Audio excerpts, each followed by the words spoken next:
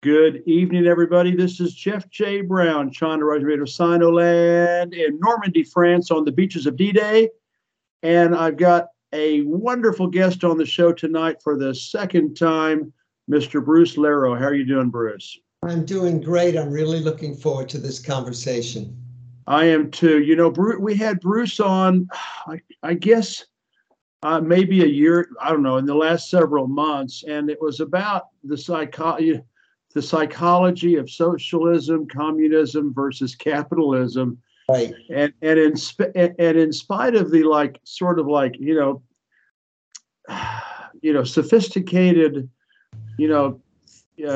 thinking, it was incredibly popular, and tens of thousands of people watched it. So we've been talking about having him on again, and he just wrote a wonderful article on the Greenville Post about propaganda. And I said, well, why don't we go ahead and do this, and maybe we can come back later and do part two of the psychology thing. So let me tell you about Bruce.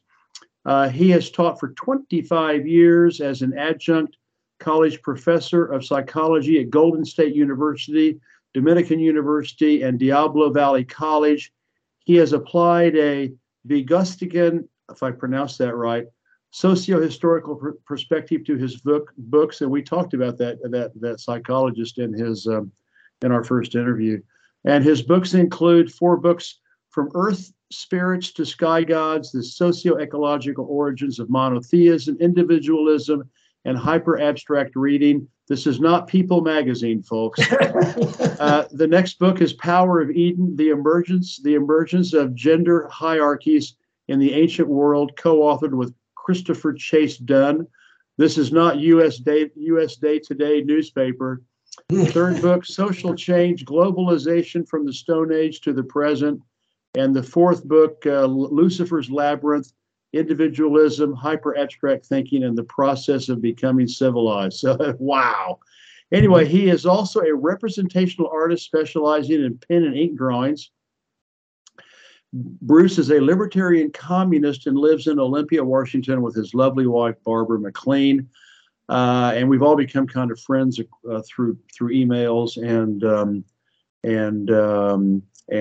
Skype. So I will have all of his website, Facebook, Twitter, where you can buy his books, as well as the reference to the article that I read and I want to share with you all today. So thank you so much for being on, Bruce.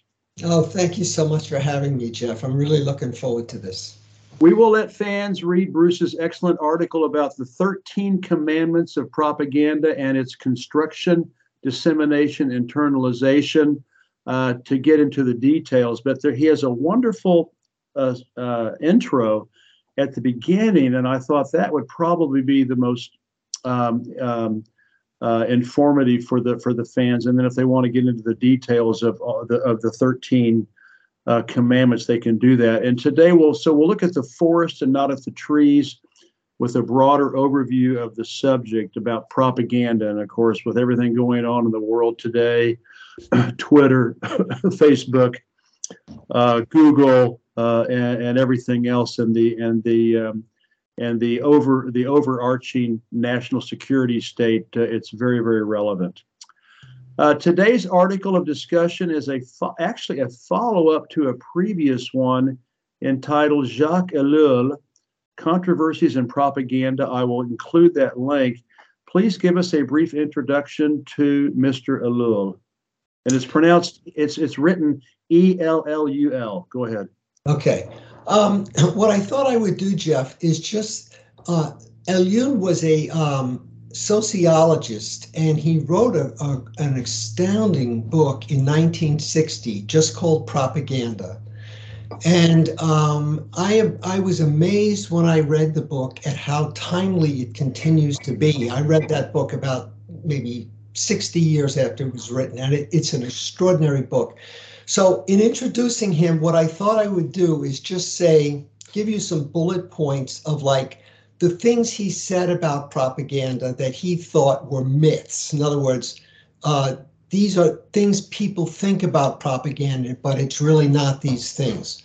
The first thing is he broadened propaganda to make it's not just political, it's also sociological. So he's broadening propaganda beyond what the ruling classes are up to. And he says that there's a sociology to it. And the sociology is what he calls slow propaganda, like the propaganda that comes with like education and religion. And these are like long-standing infrastructure for propaganda, long before the political stuff comes in. The second thing is that he makes a distinction, I've also found this interesting, between propaganda and agitation. And what he says is when the working classes try to organize, what they're doing is they're agitating. They're not using propaganda, because propaganda is supposed to be only for the elites, the upper classes who have money.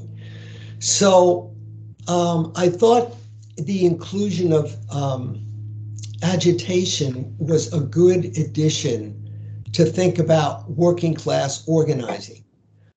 The third thing is he makes a big deal about when propaganda gets the facts wrong, it's not good propaganda. He thinks what good propaganda is getting the facts right, but interpreting the facts in a twisted propagandist way. And I thought that was very interesting. Then the fourth thing that I think he's really good about is that he talks about that propaganda has to work on the existing beliefs of people. In other words, it can't sort of inject its own ideology into people's heads. It has to work with what people already believe. And it's conservative that way. It tries to work with the stereotypes and the things that people already believe and try to twist them a little bit, but it doesn't come out of nowhere and try to present something no one has ever heard of before. Then the last one about Elihu that I think is interesting, and he's not alone in this. He says it's wrong to think that propaganda is trying to change people's minds. What he says is what propaganda really wants to do is to get people to act differently, to behave. And he really says propaganda is about moving people to do things. It's not about changing people's minds, because changing people's minds is too difficult for propaganda. So yeah. Anyway, so that's kind of an introduction to his work. He's a real maverick. Is he French? Because Jacques is spelled the French Jacques. Is he actually from France? Yes. Okay, all right. And so the book was either written in English or translated in English. Translated into English, I think. Okay, all right, interesting. Maybe I can even read it in French. Well, and one of the things that really I found rather interesting is he argued that propaganda served both the upper classes and the lower classes for different reasons. And we always, again, we think of the controlling, the controlling aristocratic elites, using propaganda to manipulate the lower classes. But how can propaganda serve the lower classes, and why and how? Okay, so what I would say is what the ruling classes are up to is they're trying to convince middle class and upper middle class people around things like voting, things to get on board. So if you notice, I mean, to me, the people that are pro-Ukraine in the United States are primarily middle-class Americans, upper middle-class Americans. I don't think the working classes are really sold on this anti-war, anti-China, anti-Russia. But what Elihu says about the lower classes is that he goes deep into history, and he says, at the beginning of the 20th century, a lot of the things that the working class was used to, like having stable families, having stable communities, having a stable village. He says all that was torn asunder. So what he says is a lot of the propaganda for the lower classes is to try to give them comfort, to feel stable in situation. And so what he says is for the lower classes, religion is very important because religion proposes a better life in the next world. And so their propaganda towards the lower classes is to try to give them comfort, to sort of get out of the way. And Eliel didn't say this, but what I would add to this is sports. I think sports is very important for working class people, largely because it gives people a sense that, sports is it's very structured. There's room for creativity in sports, and you sort of know at the end who won and who lost.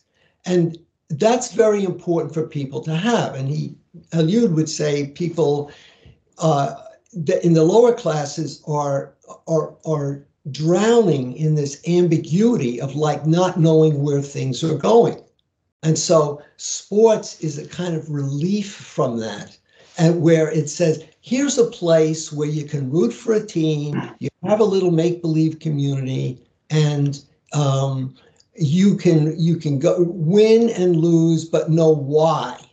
And it dissolves a lot of ambiguity. So is that helpful to you? Yeah. Well, I don't know. I don't know if those communities are make believe, because I tell you, I grew up in Oklahoma. If you go to an Oklahoma Sooner or Oklahoma State, football game or basketball game, it's a real community. I mean, it's really the incredibly tight, and a lot of camaraderie, and a lot of feeling of belonging and brotherhood as it were. So. He mentions two, and I can barely pronounce these two words. I know. Two propaganda techniques. Yep. Mithridatisation, which actually sounds better in French, and sensibilisation. And it's Mithridatisation, and then of course sensibilization. Mm-hmm. What are these two techniques, and can you please parse the two? Sure. The first one, which I can't pronounce any better than you, this is about cooling people out. It's propaganda that has this an effect of making people sedative, like it's like a sedative, and it makes people relax and not get too excited. The other one is the opposite. The sensibilization is where you rile people up. So propaganda needs both the cooling out and the arousing as well. So, if you go to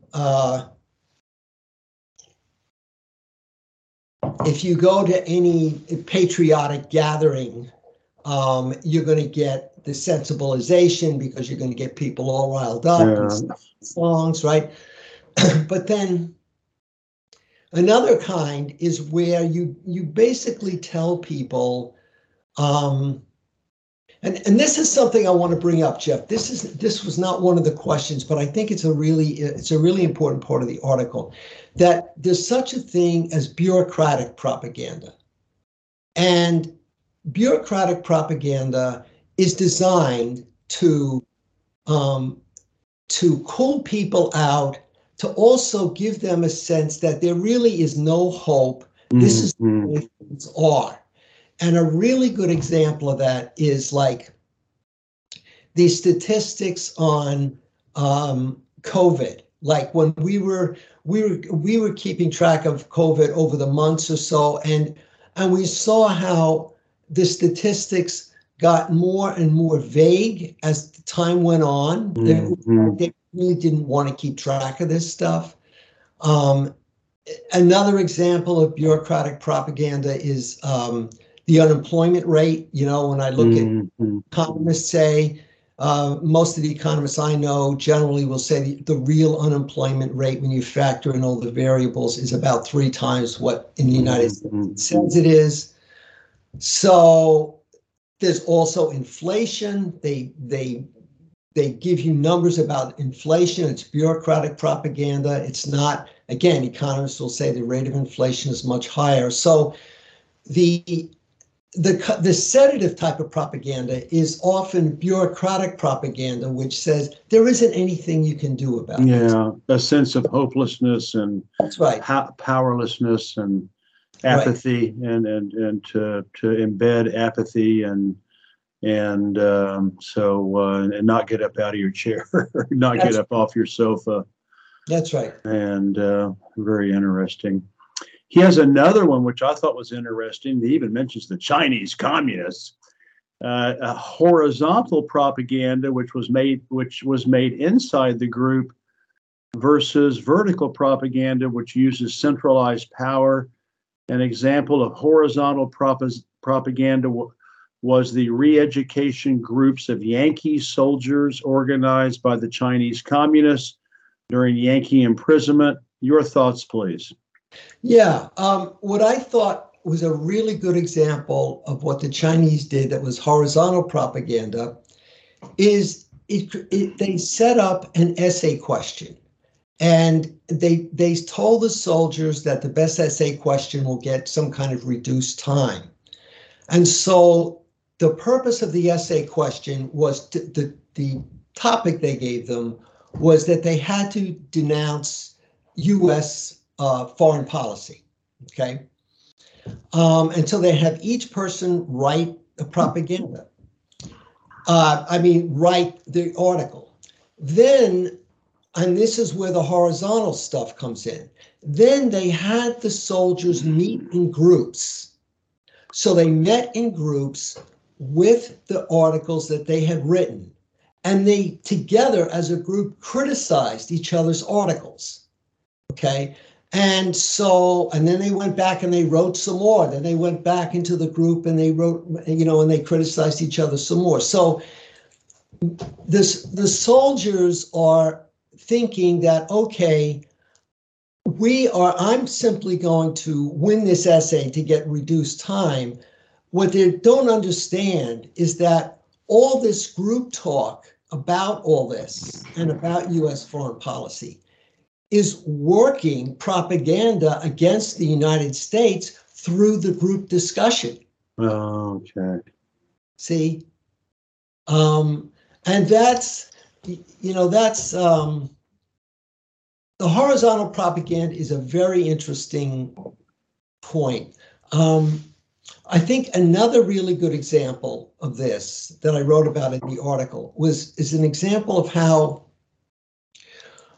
when soldiers, I forget where it was, when soldiers were asked to go through some horrible situation together, and they made through an ordeal, and they interviewed them afterwards, and they said, how did you do that? You must have been so, you must have been forced by your officers to do this. How did you ever do it? And they commending them about their obedience. Most of the soldiers said it wasn't about the authority figures. It was, I did not want to betray my comrades. Yeah. So there's your horizontal propaganda. Okay, got it. All right. And of course, then the vertical propaganda is where it's top down and right. I guess you would probably say from the elites to the 1% to the 99%, and which is, I think, what we see most of. That's really interesting about the horizontal propaganda. Yeah. I guess the camaraderie, the solidarity, the mutual self-support.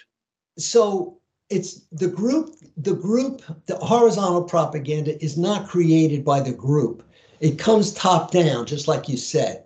But once the propaganda that's centralized gets into the group circulates the propaganda. and keeps it alive and maintains it. Interesting.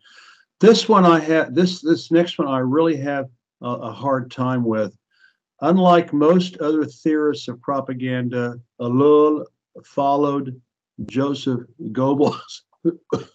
Goebbels, of course, who was the propaganda minister for the Nazis during World War II, and said that the best propaganda is based on facts. It becomes propaganda with the interpretation of facts. Propaganda based on lies is a sign of weakness. Mhm. And do you agree or disagree? Because I see lots of propaganda based on lies these days, especially false flags and things like that. Tell us your thoughts on that. Yeah. So I think what like there's three kinds of propaganda. There's white propaganda, gray propaganda, black propaganda. The white and gray propaganda, they usually are based on real facts that are then interpreted in a different way, which makes it propaganda.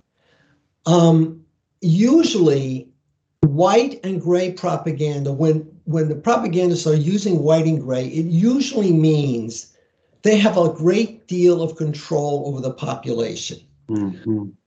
When they use black propaganda, it's really where they're making up facts. It's a sign of weakness, meaning they aren't controlling the masses. Okay, they aren't controlling the masses, and they're trying to go top down without, and they haven't rooted it in anything. So his point is that the black propaganda is really it's a sign that the rulers have lost control of the population. Okay, I see. Right. Okay. All right, I got it. Well, then I would say that the West right now must be very weak because most of the propaganda is black. Yes. Most of the propaganda is just based on lie after lie after lie after lie. You know, it's just unreal.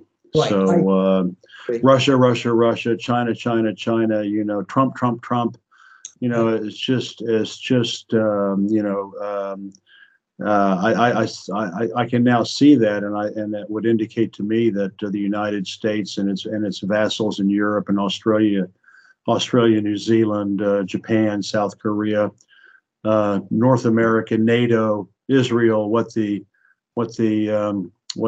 Vladimir Putin calls the golden billion in the human population must be quite weak right now because it's surreal. It's like a simulacrum of a reality. So and I would say that most of China's propaganda is white and gray because they really do seek truth from facts, and I think they treat their people with a lot more respect and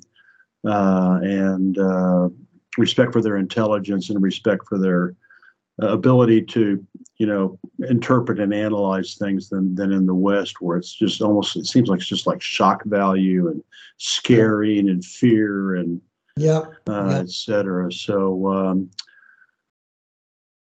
unlike other theorists, Ellul makes a distinction between ideology and myth and argues that myth is more powerful. Now, we actually discussed myth in our first interview about socialist and socialist communist psychology versus capitalist psychology. What do you think? Because, you know, I would say that communist, you know, socialist China would disagree, where since 1949, with the liberation of the country, for them, ideology is everything. So is it because the systems are different, or do you believe myth is more important than ideology? Of course, we try to stamp out ideology here in the West. You know, there's no class, there's no class war, there's no, you know. Tell us what you think. Well, I think what Ellul was getting at with myth is that he's saying that, you know, there's like political myths of, like, say, the origin of countries like the United States. You know, George Washington chops down the cherry tree. It's a story of how things start. And then you have religious myths, which are about, in the West, in the United States and Western Europe, it's the Golden Age, the myth of the Golden Age. I think what he's saying is that we underestimate the power of those myths to control how we think about the world. Like that, those myths are more powerful than we give them credit for. And so, people like Carl Jung that would say, myth is really where it's at, and modern people don't understand that. But I think you're right that I think that socialism, even though it's 170 years old, it has a well-developed body of knowledge. It has an ideology, and the ideology is like 170 years old. And I think for people that have become socialist, and especially in places like China or Cuba or any of the actually existing socialist countries, that ideology is stronger than the myths, because the ones that, for example, believe in have become atheists. The ideology is more important than the myths. So I think people who are serious socialists, even if they're not living in a socialist country, the ideology of socialism is really stronger than the myths. So I think socialism is really an exception to that. I think Eliot didn't see that because he wasn't a socialist. And, it's like he probably did not think a whole lot of socialism, and he was, I don't know this, but he was probably insensitive to the power of that ideology to move people. Okay. All right. Well, this next one for me comes about as it was a bit of a shocker. And of course, he did write this in 1960, and France was just, liberating. It was just, liberating. Although they were still fighting, they didn't finish until the Algerian War until 1962, and colonialism and imperialism was still in existence, officially. And but he said psychological propaganda in foreign countries does not work. Propagandists are too ignorant of the attitudes, centers of interest, presuppositions, and suspicions of the foreign population. I don't know about you, Bruce, but that sounds very racist and condescending to me. For example, the Chinese have had an official censor for over 2,000 years. And this position still exists today. Right now in China today, there is the official censor, and so for 2,000 years to guarantee social harmony, and these days especially prevent color revolutions of their times. So your thoughts, please, because I thought that was kind of shocking. Yeah, I think this is my fault, Jeff. I think I called it psychological propaganda, but it really is, what I meant was psychological warfare. Okay, so what Eliot was saying is that attempts, like, for example, of the United States to propagandize the German people against their rulers, that doesn't work. Okay, so like when they do these flyovers with pamphlets and things like that to try to convince the population that the rulers are not conducting the war right, or they should give up or something like that, Eliot says that really does not work. And so that's, I think, different from the way you're interpreting it. And I think that's not your fault. I've used the wrong word. I should have said psychological warfare. Oh, warfare. Warfare. Okay. Yeah, Okay. So psychological warfare in foreign countries does not work. Okay. right, right. All And so, right. Okay. right, in the ruling classes, it's because the propagandists in their own country don't really understand the psychology and culture of the other country. So, I mean, Yeah.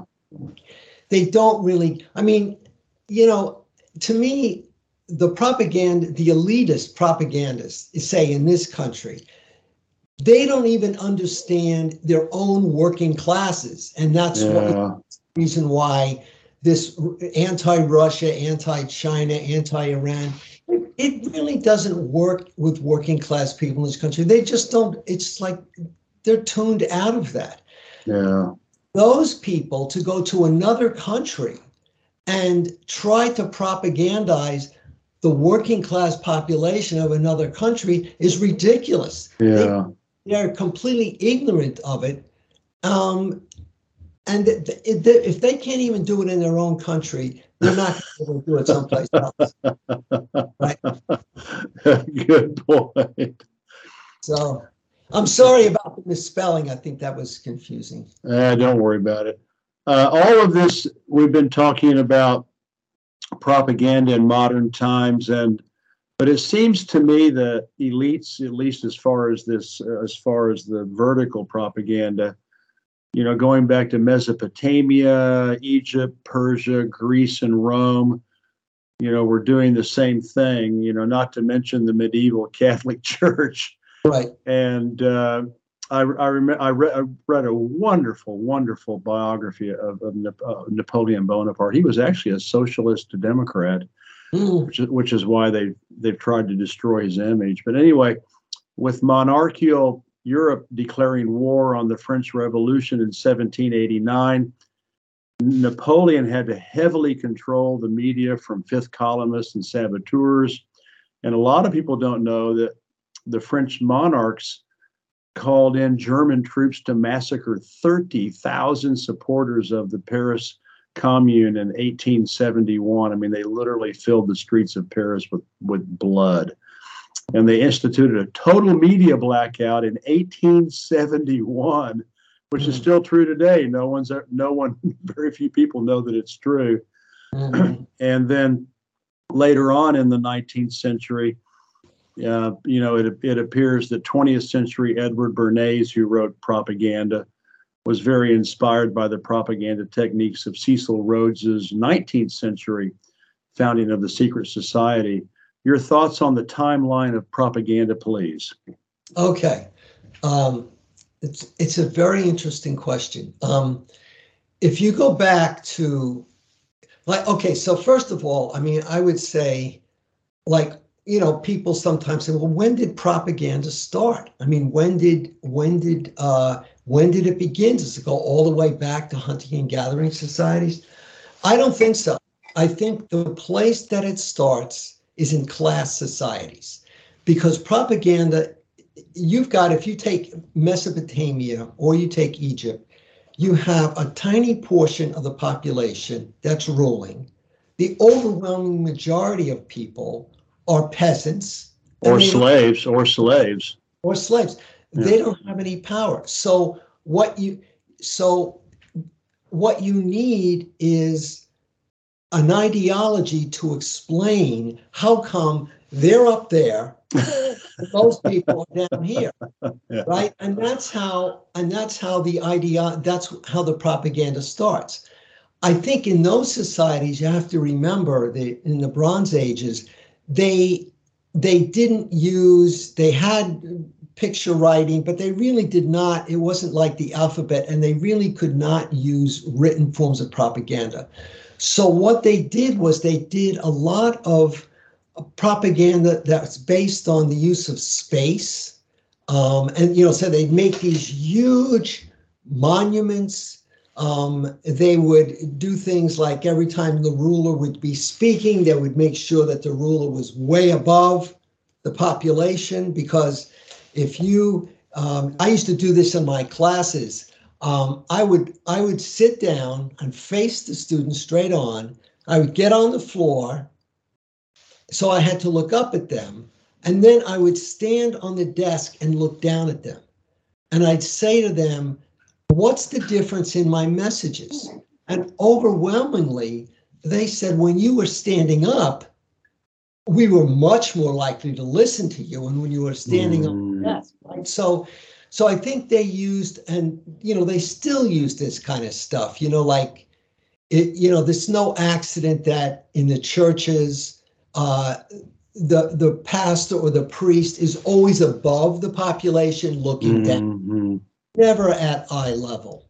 And the ceilings of the buildings they're always high ceilings, right? And the purpose of that is to make you feel small. So a lot of spatial stuff during those periods of time. And then of course, the Catholic Church was a master of propaganda because they were using imagery, the Stations of the Cross. I mean, they were experts, and they do all sorts of things, like they saturate the senses, they incense, the candle. I mean, they're creating an altered state of consciousness. I mean, the Catholic Church to me, is like, I don't know, the master, but right up there when it comes to propaganda, because they really know how to move people. And they were able to do it, for the most part, without writing, because it was the Protestants that made a big thing out of writing and writing the Bible. The Catholics didn't have that. So for at least until the 17th century, and so they had to rely on imagery. So, the history of propaganda is sort of a movement from, like, manipulating space, manipulating images, and then later on, after the printing press, then it becomes more literary, and it becomes stuff in writing, right? Yeah.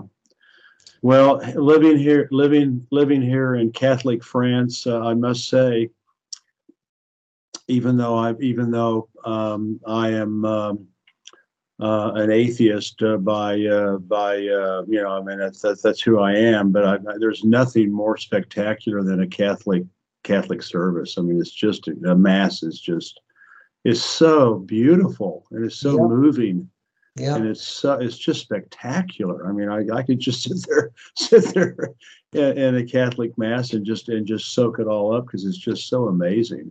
Yeah, in fact, Barbara, I was raised Catholic, so I went to I went to the masses, but I also went to the Catholic schools.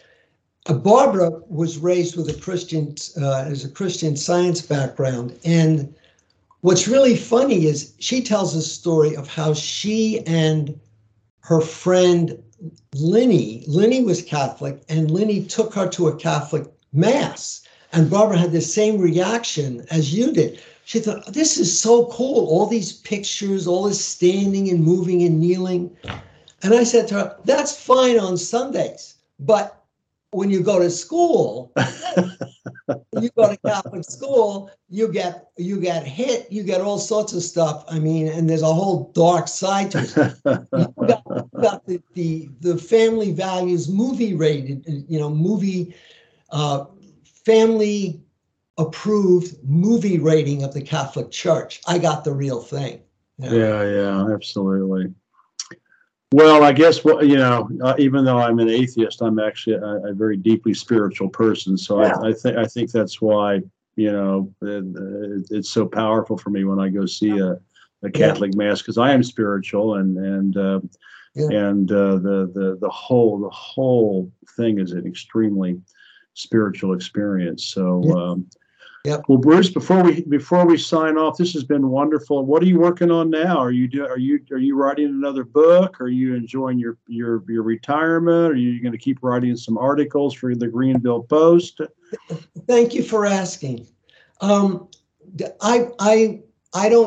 Retiring is not in my vocabulary. I'll always be working. I'm continuing to write articles for our website. I've just come out with a new book. It's called The Magical Enchantment of Materialism. And the subtitle is Why Marxists Need Neo-Pagans. Okay. So, that's original. yeah. Yeah. And so what I'm trying to do is, in a nutshell, what I'm trying to do is to say, there's neo-pagans are very good at creating meaningful rituals that are not like the religious rituals of the mass and the monotheists. They're really non-reified rituals. And my point is, I think socialism really needs some life, at least in the United States, needs the liveliness of rituals in their gatherings. And so my book is about why that needs to happen. Yeah, that we actually discussed that in our first interview about the needs for myths and right and rituals and like the Catholic Church. That's right. That's right. They are so powerful and so moving. So so you just came out with a new book. Will that be on the link for the Amazon when I have that? When I give the people the link. So you actually have 5 books out now. Yes. Man, yes. you're amazing. Amazing. Thank you. Well, listen, this has been a lot of fun. Bruce Lerot, who teaches psychology, professor of psychology. He's a socialist communist. So it's a different perspective, and it's fascinating. And if I think it was like 25 or 30,000 people accessed our first interview. I can tell you it's worth looking into, and I'll leave that link as a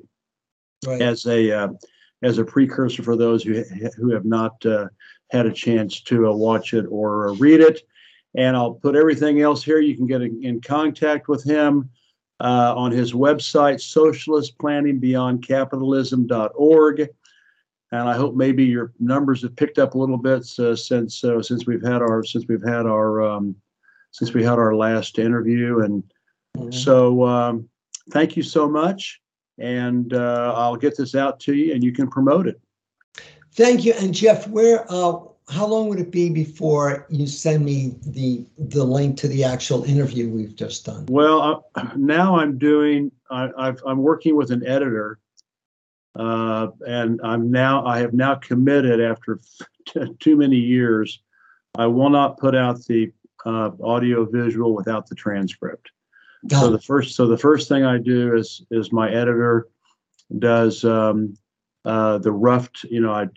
I transcribe it, with artificial intelligence, and it transcribes it into text, and then he does a really, really good job of getting 90% of it correct, and then I have to go back in and do a final polish, and then once that's done, then I can go back and then I do the audio and visual. So I would say it's probably going to be, and I have I've got to get this thing on my head, this little cancer here. I'm getting it cut out on the 9th, so it'll be probably 2 or 3 days before it's finally ready. I'll let you know.